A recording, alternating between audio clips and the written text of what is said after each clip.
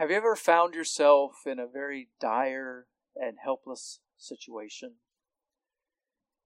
The shock of tragedies is commonplace. With the deluge of news, did you grow numb to it?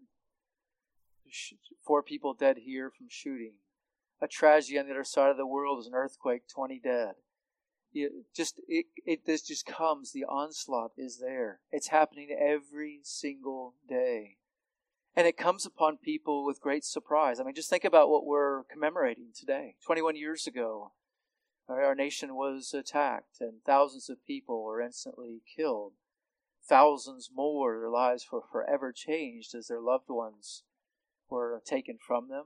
Thousands more suffering from health effects from that day. These are the kind of heart-wrenching events that our world of sin is full of. And then there are the untold, the unseen sufferers. Over 17 million Americans suffer from some form of depression. Over 500,000 Americans attempt suicide every year. And those statistics were from before COVID. So I imagine it's only gotten worse. Our lives are going to encounter or know people who encounter great difficulties that they can't change themselves. And left to themselves might entirely wipe them out, just crush them.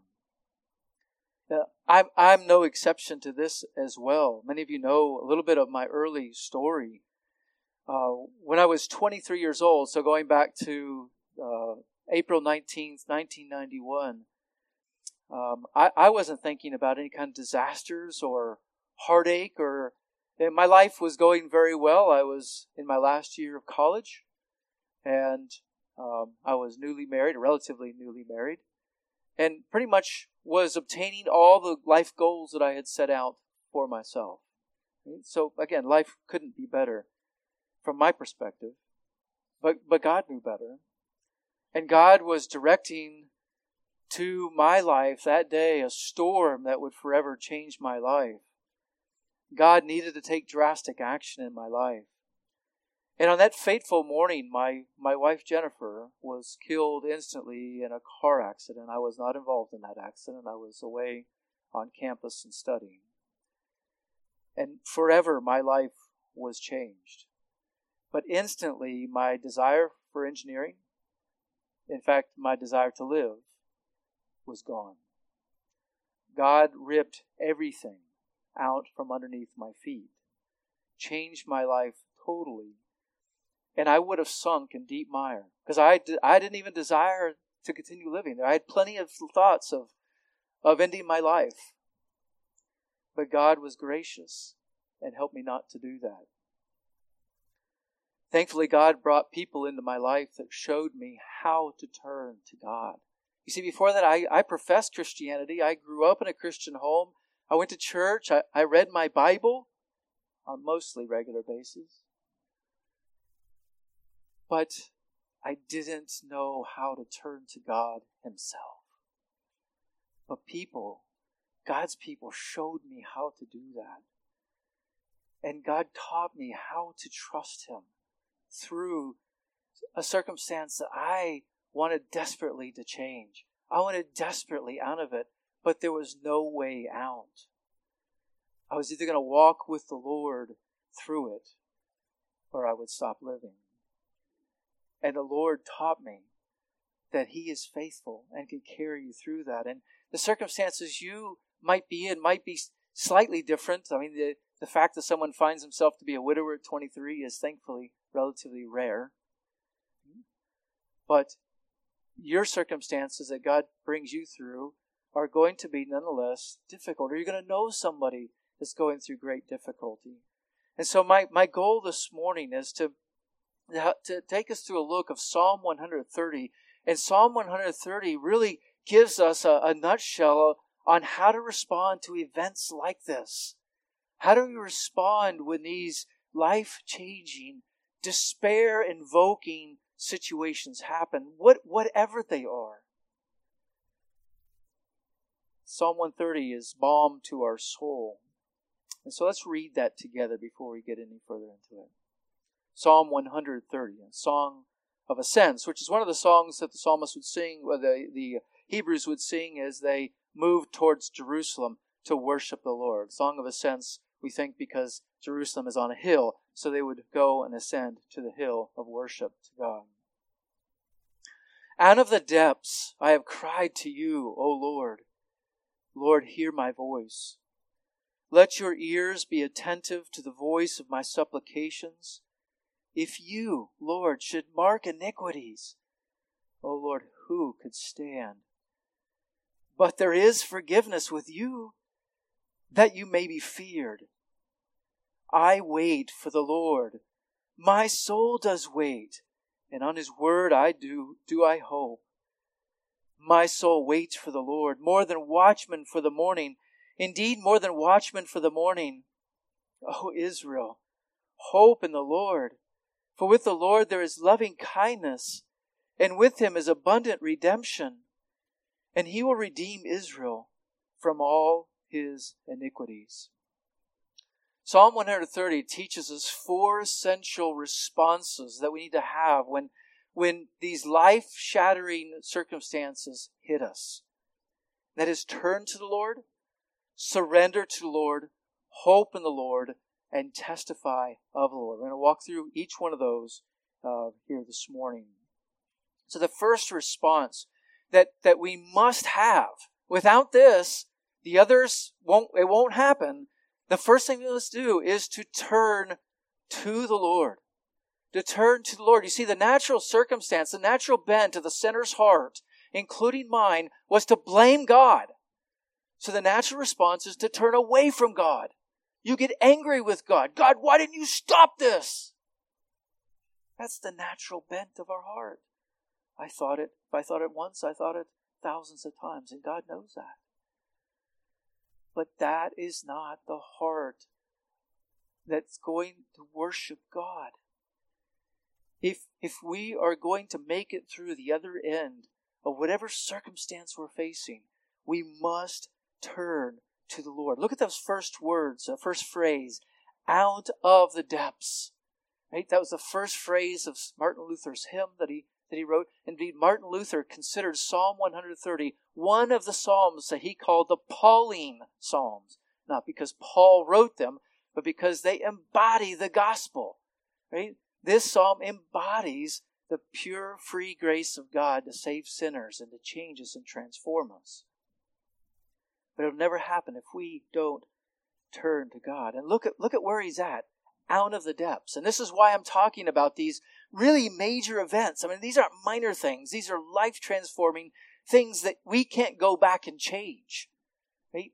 Another scenario might be you have just committed a major sin against God. Right? And even some of you kids, you can identify with this. Your parents told you not to do something, or there would be the heavy hand of the law rightly against you, the discipline against you. And you did it. And there's no way to undo it. You can't go back and redo. These are the kind of things we're talking about. And he says, out of the depths. The psalmist is using poetic language to say he's in a place beyond self-help. Right? Out of the depths, it's a picture of being in the depths of the sea. It's a metaphor for severe adversity and trouble. It's a place near death that is beyond any self-help. It's used in multiple places in the Scripture. Listen to the psalmist again here, but this time in Psalm 69, goes a little bit more in depth here. He says, "Save me, O God, for the waters have threatened my life. I have sunk in deep mire, and there is no foothold. I come into deep waters, and a flood overflows me." You just see the picture, right, of someone who's sinking down. They can't continue to swim. The water's going over their head, and they can hold their breath only so long. He continues, Psalm 69, kind of in the same theme of Psalm 130. He says, "Deliver me from the mire, and do not let me sink. May I be delivered from my foes and from the deep waters. May the flood of water not overflow me. nor the deep water, near the deep, swallow me up, nor the pit shut its mouth on me. Desperate. We don't have them around here, but there are such thing as the quicksand.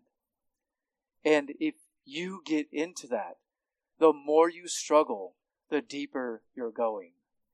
You will die right there unless someone from the outside pulls you out. So that's the kind of place we're talking about. The more you struggle in your own effort, the deeper you go. We need God to act in the deep. Isaiah also mentions this, and he mentions it actually in prayer to God. He's reminding God of His faithfulness. He says, "Was it not you who dried up the sea, the waters of the great deep, who made the depths of the sea a pathway for the redeemed to cross over?" You see, sometimes God takes His people through deep places. And sometimes He'll pull you out of that deep place. But other times He's going to create a place for you to live and breathe and go through that difficulty like the Israelites did going through the Red Sea. But notice that Red Sea was a place of life for the Israelites who had faith and trust in God. But it was a place of death for the Egyptians who followed in their own strength. God caused that sea to come over them and totally wipe them out. But in that place of despair, look, the psalmist says in verse 1, "I have cried to you." I have cried to you. That's a call. That's not just the tear shed. That is a call to God. That is someone like who's drowning and yelling to the lifeguard on the beach saying, "Save me." It's that kind of cry. This isn't something like meek or mild. This is a desperate cry to someone who can save. And notice who is he crying to? He says, "I have cried." And he says that "I have cried." It's talking about something that's characteristic. It's talking about a cry made in the past. I have cried to you, but the results of that are continuing on. The impact of it has present relevance. I cried to you who can save me. And who? He says, "To you, O Lord." It's getting very personal.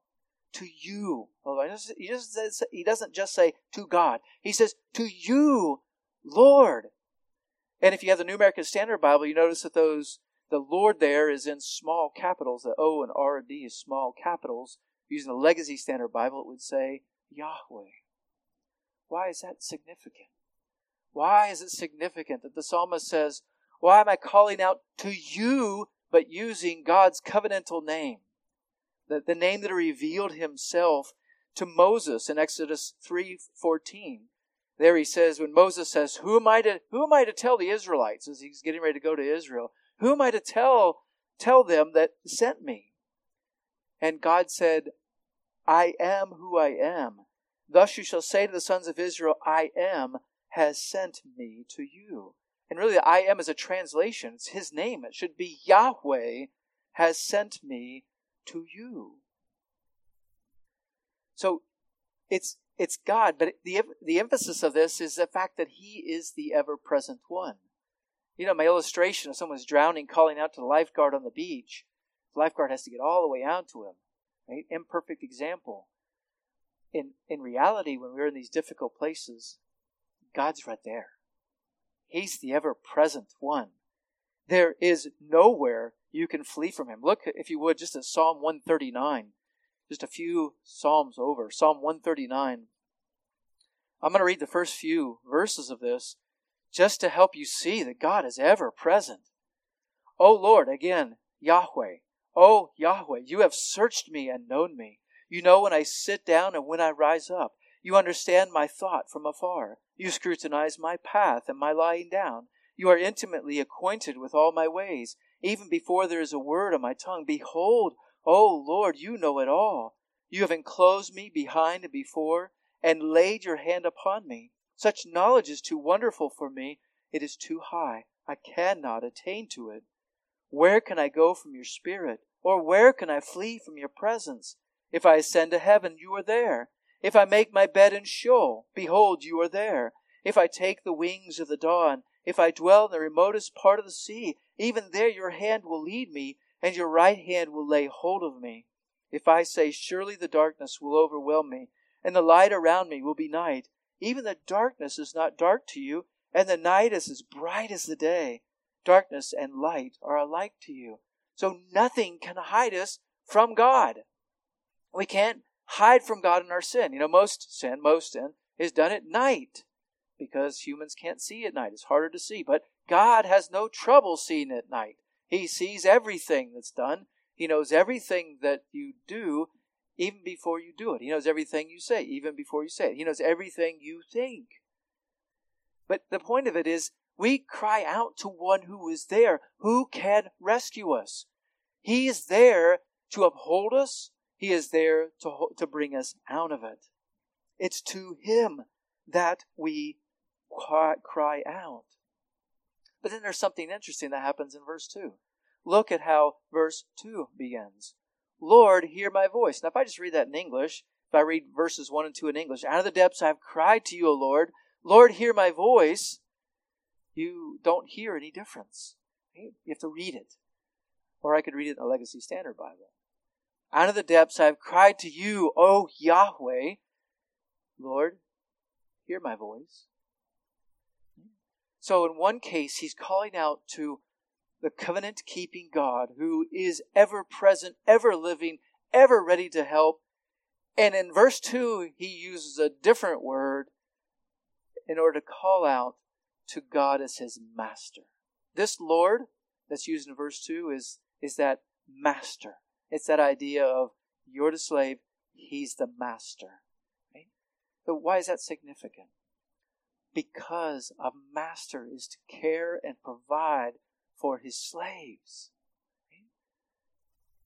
So here the psalmist is first calling out the covenant-keeping God who is there and is able to help. He's powerful to help. And he's calling out to a loving master who has the resources to help, who will provide for his slaves.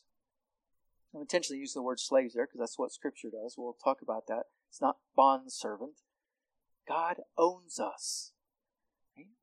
We are his slaves, both in a creative sense that he formed us and fashioned us, and also in the salvific sense. Right? But he's a loving master. He's the loving Lord. And that's who you call out to. That's who we call out to. And it's kind of interesting in this psalm, there's other switches like that between Yahweh, right, and the use of the word Lord. So watch that as we go through that. And here you see his prayer. This is the turning. He's calling out to Yahweh, but he's also saying, hear my prayer. Lord, in verse 2, Lord, hear my voice. Now, he's not calling out in this in exasperation because God doesn't hear. The prophets in the Old Testament mocked the false gods. Mocked the followers of Baal because they were praying and their God didn't answer. And he was, Isaiah's like, maybe you got to go wake him up. Ring the bell. What do you got to do? He's not listening. This is not that kind of plea. This is a plea. Lord, hear my voice. And he adds on that. He says, let your ears be attentive to the voice of my supplications. All right, at this point in redemptive history, God didn't have physical ears. Jesus is incarnate now, so we have to be careful in how we say that. Jesus has ears. Now, they're not omnipresent ears, right? But the point of this, he's using anthropomorphic language to talk about God. Right? God doesn't need ears to hear you. But his point is, he's asking God to tune his ears. When you're struggling to hear somebody, I have bad hearing, and I'll often do this. I'll cut my ears so I can hear you a little bit better sometimes. Right? That's what he's asking God to do. Tune your ears. Make your ears attentive to my voice. And that's what he's saying. He's praying this. Lord, hear the prayer of your slave. The voice of my supplications is just a word talking about a need. So it comes from the word supply. So we're asking God to supply a need. So the voice of my supplications, meaning the psalmist is praying to God about a need that he has. That need is dictated by the depths, the situation that he's in. And again, this is a common request that we see in the Old Testament. For example, Solomon in 2 Chronicles says this, "Now, O my God, I pray let your eyes be open and your ears attentive to the prayer offered in this place." So it's just a way of asking God to please hear our prayer. And how does God respond? No, sorry. No, that's not how He responds. In 2 Chronicles 7, verse 14, God responds by saying this, "Now my eyes will be open and my ears attentive to the prayer offered in this place," talking about really the dedication of the temple, Solomon's temple. God's response to that is not, "Well, you haven't done this or that. You haven't done this." And, his response to the person who turns to Him, who calls to Him, is, "Yes, I'll be attentive." And even Nehemiah prays this. In Nehemiah chapter 1, verse 6 says, "Let your ear now be attentive and your eyes open to hear the prayer of your servant, which I am praying before you now day and night." And he prays that twice. And again in verse 11, similar thing. So you turn to the Lord as the great God who is there, covenant-keeping God, and as your Master who is there, and He longs to hear your prayers.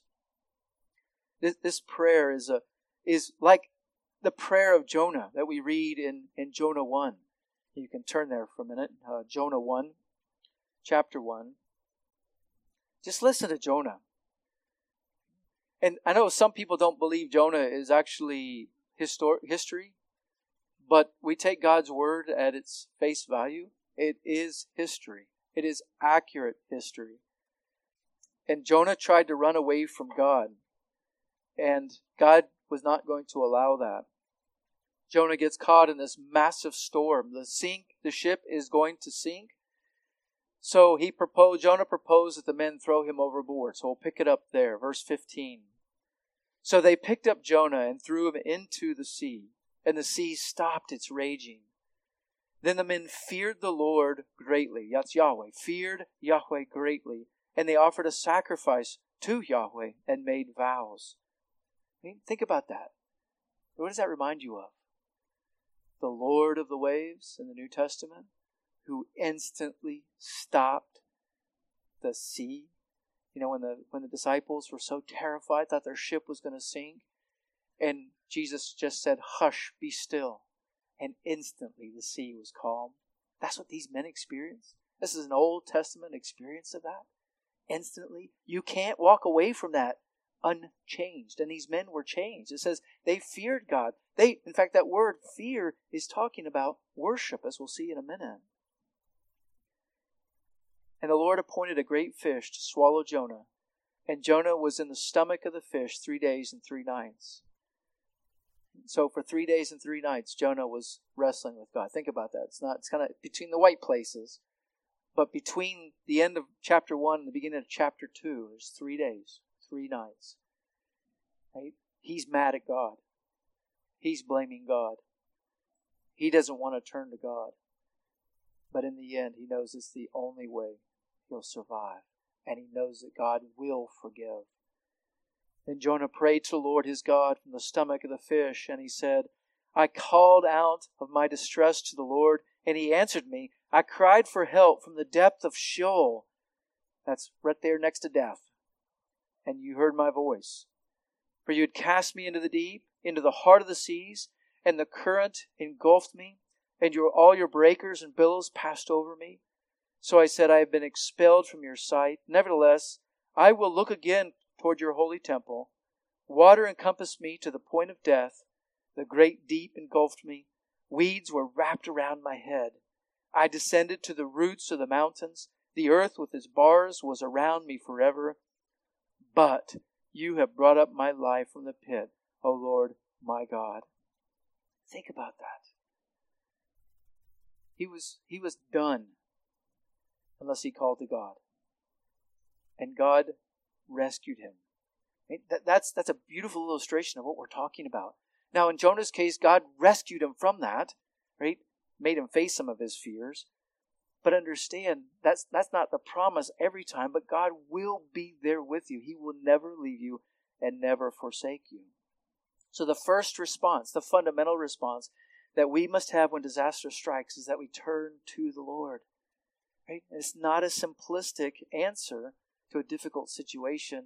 It's what we must do. It's simple but profound, because God is the one who saves and God is the one who redeems. He has the power to raise the dead, to walk you through that. Now, in my case, I didn't have somebody walking me through Psalm 130 as I was going through difficulty, but I saw people who were turning to God.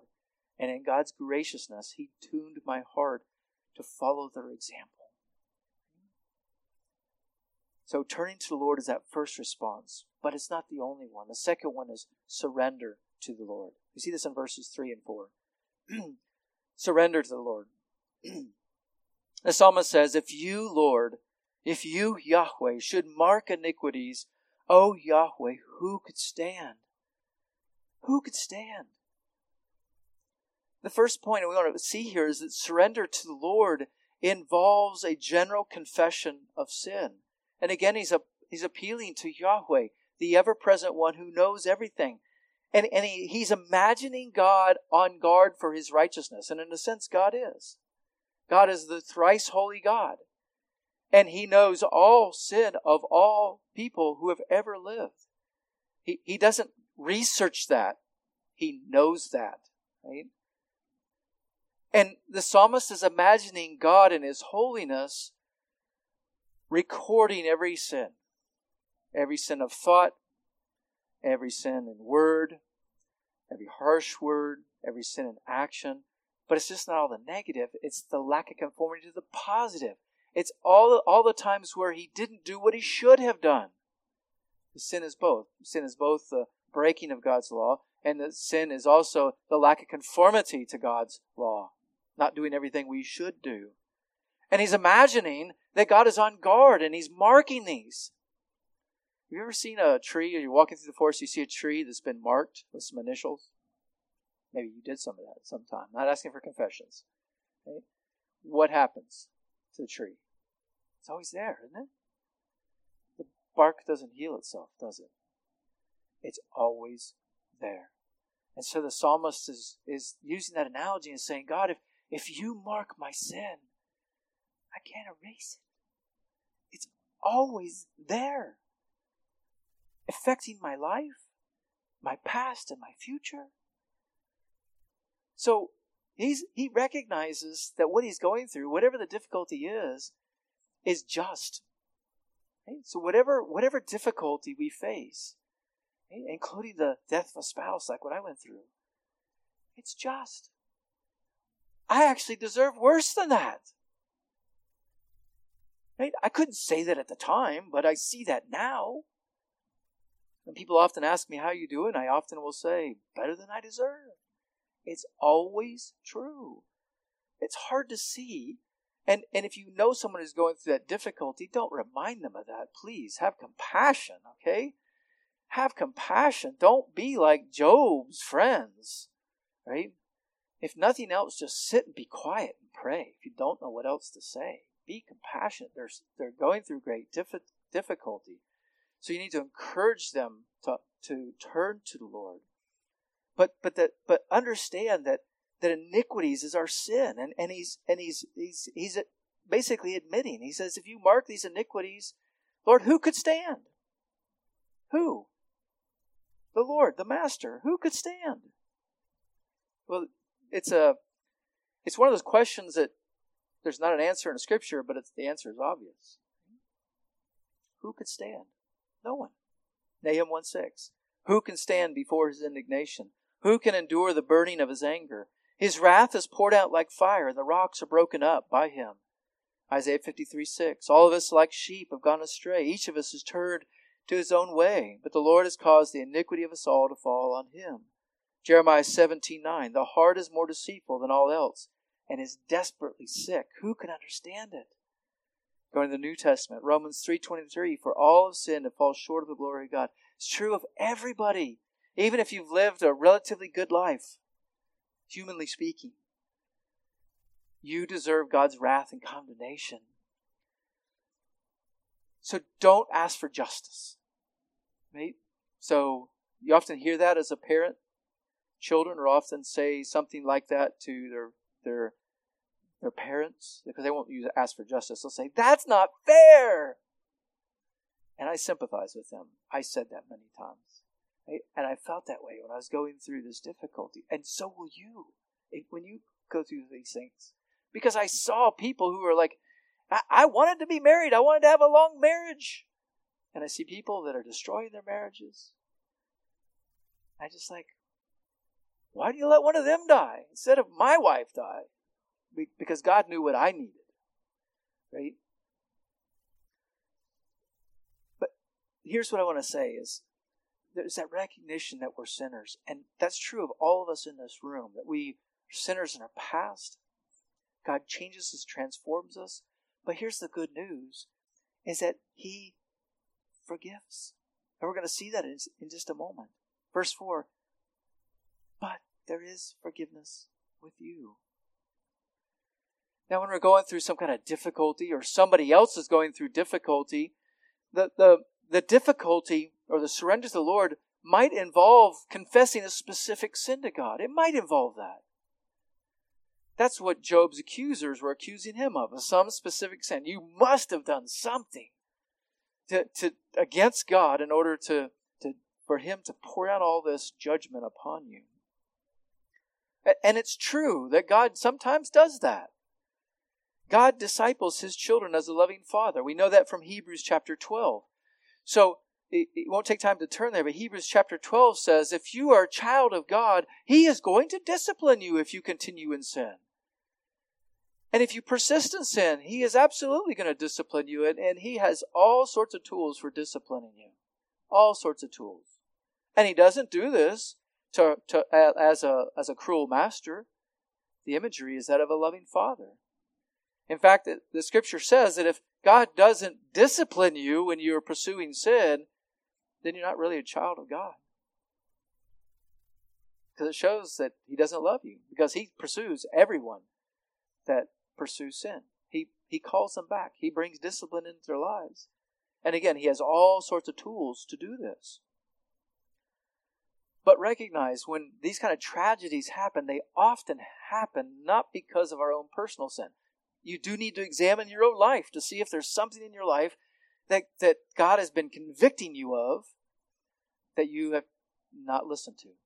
Now, hear me carefully. God's not going to bring something like the death of your spouse for unknown sin in your life, right? So don't let anybody tell you that.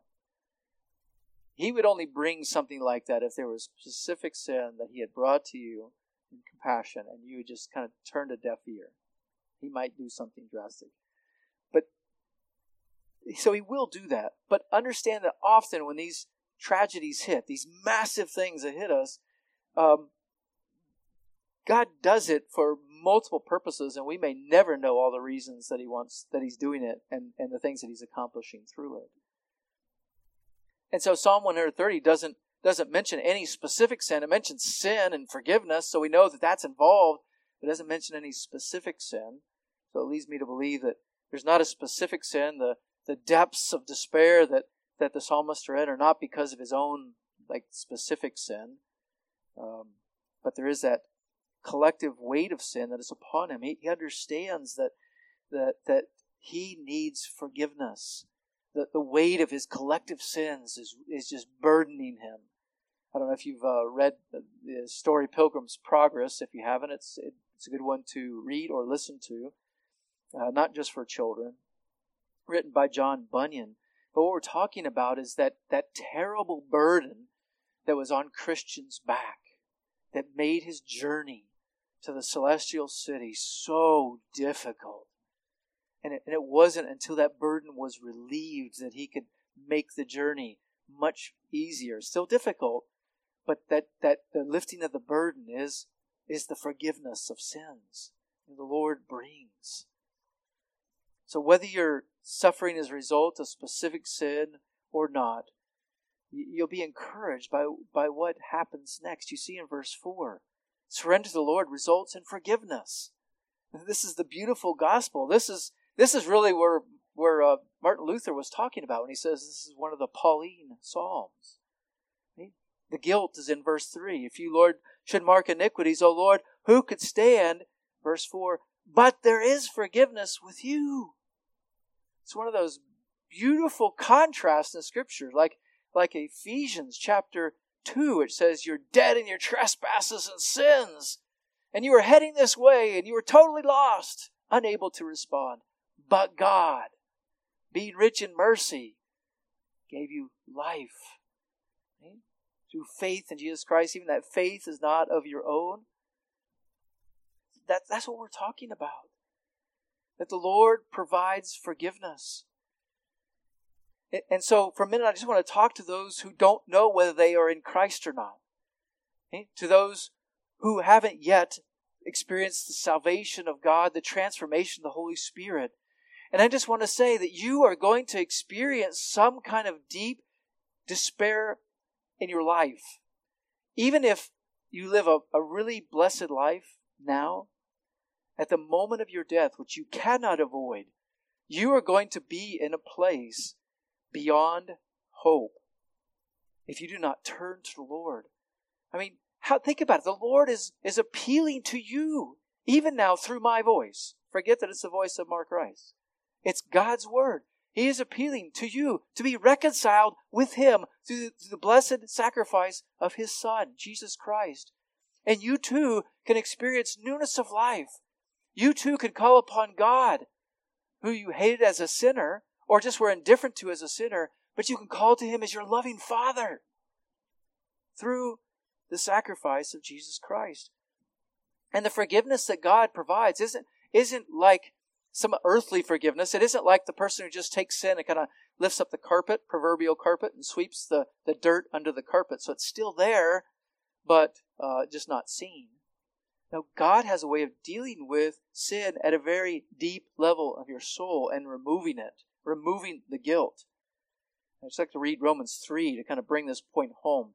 Romans 3 verses 21 and 26 says, Now, apart from the law, the righteousness of God has been manifested, being witnessed by the law and the prophets, even the righteousness of God through faith in Jesus Christ to all those who believe.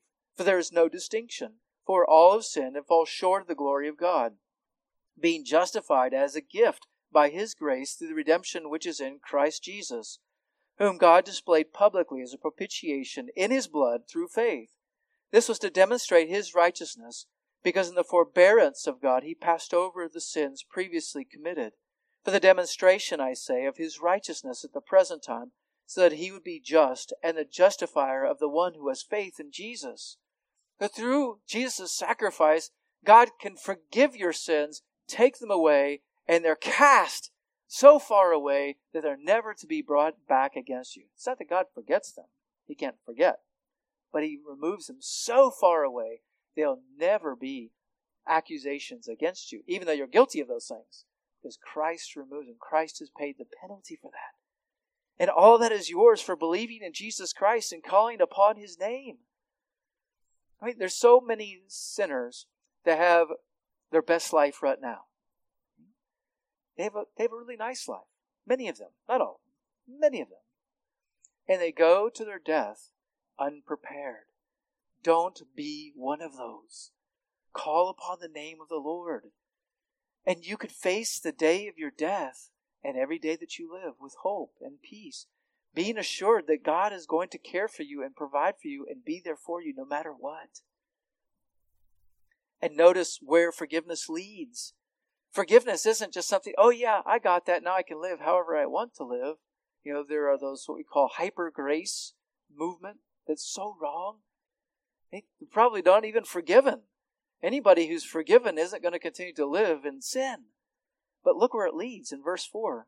But there is forgiveness with you, that you may be feared.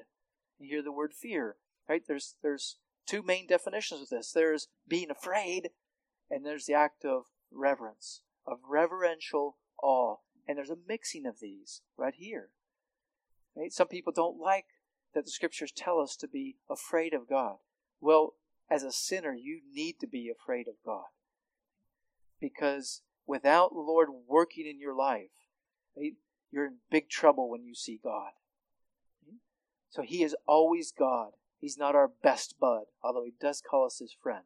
Right? There's that analogy as well. But that is where that reverential awe comes into play. God is always God, right? But He is a forgiving God. And so when He forgives, it's so that we would worship Him, just like the men did on the ship when they threw Jonah overboard. And the sea was still. They feared God. God used Jonah's bad example to bring those men to faith, is what it seems like from the text. God wants us to worship. And fear is not often associated with worship of God. I mean, think about the evangelical churches today. It's a fluffy message and they want you just to feel good. Now, beloved, I want you to feel good. I just want you to feel good for the right reasons. Right? I'm not interested in pumping up your emotions. I'm interested in feeding your soul so that your emotions are grounded on the Word of God. I mean, that's what we're talking about. God is worthy to be praised. He's the God who rescues. He is worthy of that. Psalm 33:8 says, Let all the earth fear the Lord. All the inhabitants of the world stand in awe of Him. Someday that's going to happen. I look forward to that day. The world is not going to be in rebellion. There's going to be a new heaven and a new earth. And all the inhabitants of the earth are going to stand in awe of our God. God provides forgiveness so that you might worship Him. And I can testify that God is faithful and did just that in my own life. Don't fight against God. You know, in God's mercy, here's how I thought about this. I can't bring my wife back. And I can't change the pain that I experience. But I can maximize the benefit of that pain. I have two choices, and so do you when you go through difficulties. You could fight against the pain. You could complain and fight against what God's doing in your life. Or you can embrace the pain, whatever it is, physical pain, spiritual pain, loss of a loved one. You can embrace the pain and say, Lord, do what you need to do in my life. Make me a willing servant. Maximize the benefit from the pain. Because you can't take the pain away. God's wanting to do something good in your life through you and to others. You can just pray, Lord, help me to cooperate with what you're doing. I'm told the Africans have a proverb when they're in trouble. Lord, strengthen my back. Very different from how many Americans pray. Americans pray, Lord, take the load off my back. Right? The African proverb is, strengthen my back. Right? And so that's what we're talking about. When you go through these things, Lord, help me to walk this path. Because that's God's calling in your life. You want to know what God's calling in your life? When those things happen, that's God's calling for your life. So you walk that path for His glory, to worship Him. But we don't leave it there, and I need to hurry for this, just time-wise. But notice what happens in verse 5. Then this is the third response. You hope in the Lord. You hope in the Lord. The third essential response to these life-crushing circumstances, that you honor God and aid others, is to hope in the Lord. Look at verses 5 and 6. I wait for the Lord. My soul does wait. And in His word I do hope. My soul waits for the Lord more than watchmen for the morning. Indeed, more than watchmen for the morning. Notice that this idea of waiting requires faith. And again, it's for Yahweh. It's the one, the waiting for the covenant-keeping God. This isn't a wait in vain. This is a promise wait. He says that His soul, He uses His soul as an idea to say his whole being is waiting on the Lord. It's the core of who you are. God makes all of us as physical and spiritual beings. The soul is your eternal part. That's the core of who you are. And God calls us to wait upon Him. He is faithful. And the idea of hope here is so critical. You can't wait without hope. If you don't have hope, then waiting you just think is a futile effort. And in this psalm, he's saying, no, it's this hope. I understand the biblical idea of hope. I mean, if someone here on earth gives you their word, they may or may not keep their word. Right? Maybe they'll forget, or maybe they'll break their word. And that's why we have written contracts and business dealings, right? To clarify and to try to keep people to hold their word. God doesn't need that. God has never forgotten a promise. He's never failed to fulfill a promise that He's made that He won't fulfill in the future. So He's either has fulfilled it or will fulfill it. He hasn't forgotten anything. God's word is so true. Now, there's an example of this from David Livingstone's life when he was going on one of his voyages to Africa as a missionary. Someone in England asked him to bring back some like artifact, some like creature, insect, or something like that.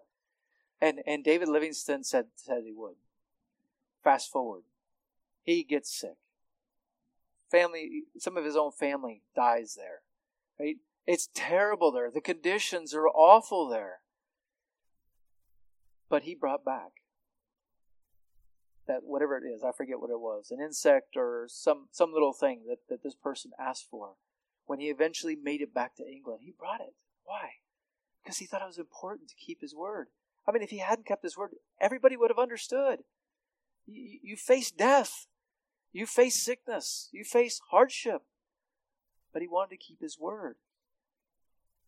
You know, in modern society, hope is a dream. It's a chance. It's a penny thrown into a wishing well. That's what hope is to the world. But that's not what hope is to God. Hope is a sure thing.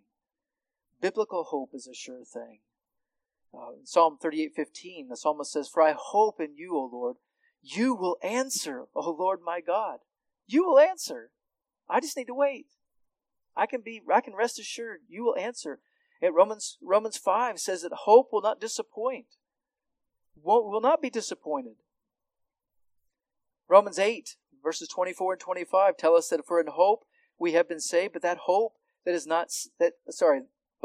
is seen is not hope.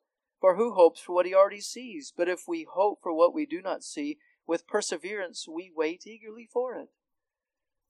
So hope is something that you're confident is going to happen because you're resting on God's word, His faithfulness, but you can't see it yet. So once you see it, once God provides, then you don't need hope because you can see it. But right now we have hope. So biblical hope is synonymous with faith and trusting in our Lord and in our God. And notice, beloved, what he says here in verse. He uses an analogy of the waiting. More than watchmen for the morning. Indeed, more than a watchman for the morning. And it's a beautiful illustration of this that comes from the Caribbean islands, who were part of the British Empire at the time. In 1823, August the 1st, 1823. Probably doesn't stand out in your mind, but if they were alive, they would know that day, because that was the day that they were declared free. No longer slaves. By declaration of the Parliament of England on August the 1st, 1823, they were declared free. And an account of that day said they didn't go to sleep. They stayed up all night. And some of them got to the highest point on the island where they could see the sun breaking. They were waiting for the breaking of the dawn of the day that would make them free men, no longer chattel to be bought and sold. See the eagerness that they were waiting for that day? Never went to sleep. Last night as a slave. When that sun dawns, I'm free. Okay? That's the kind of hope that we're talking about. That day is coming. And the Lord provides that.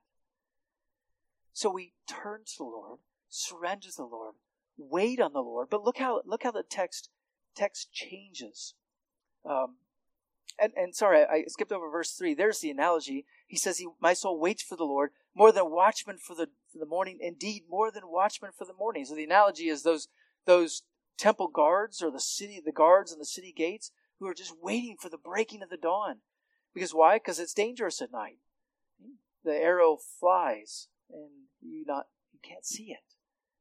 They would just wait for the breaking of the dawn so they could verify that yet the city was safe, and they could go get a good night's sleep and rest. They were just crucial, waiting for that day.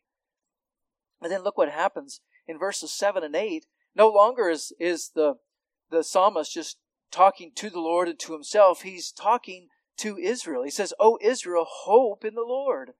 For with the Lord there is loving kindness, and with him is abundant redemption, and he will redeem Israel from all his iniquities."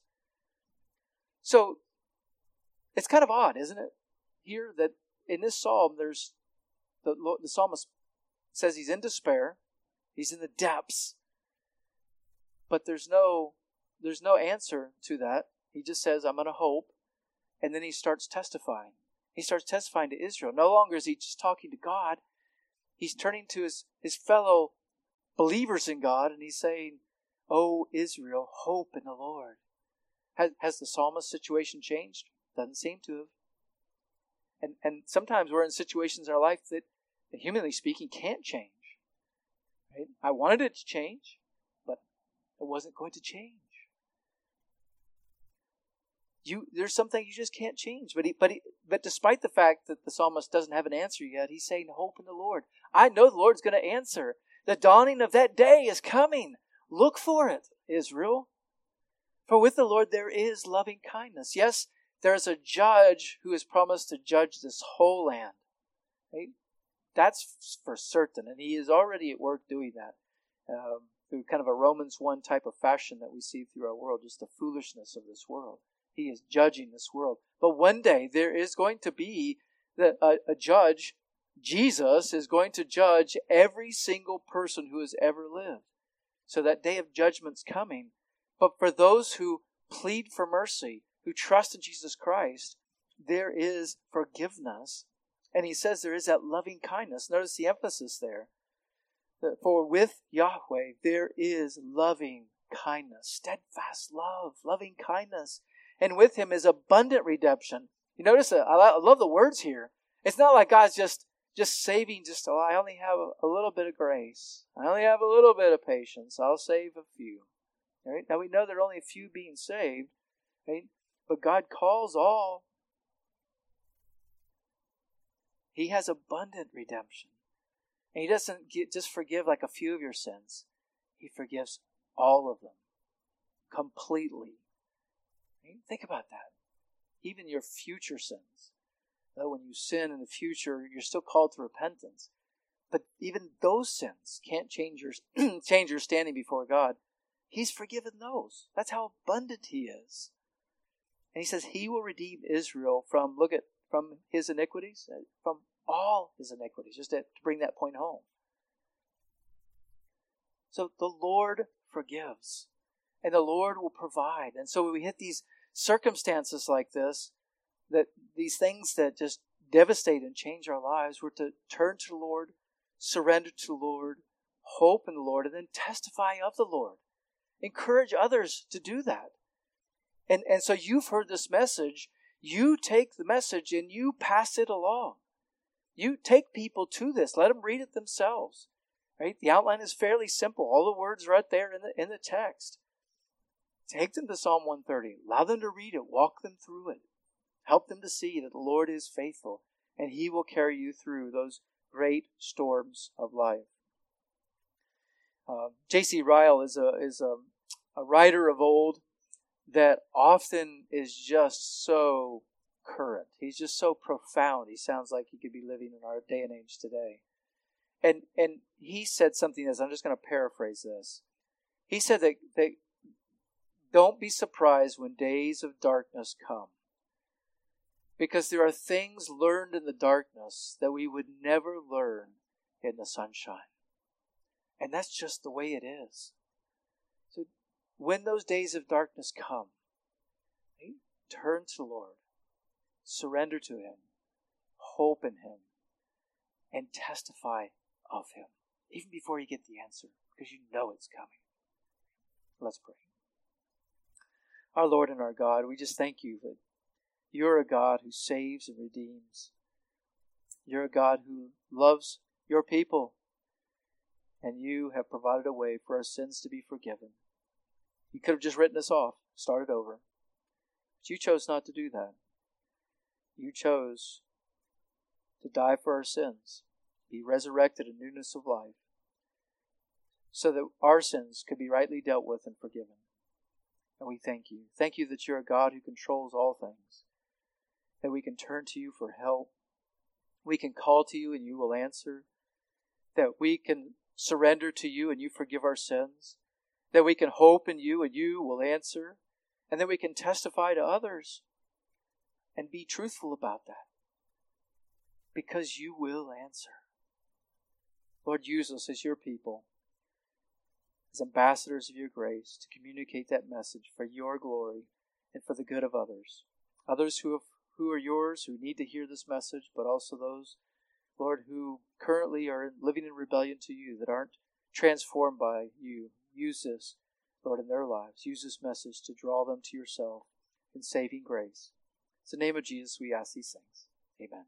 Thanks for listening to the pulpit ministry of Medina Bible Church in Medina, Ohio. You can find church information, a complete sermon library, and other helpful materials at medinabible.org. This message is copyrighted by Medina Bible Church. All rights reserved.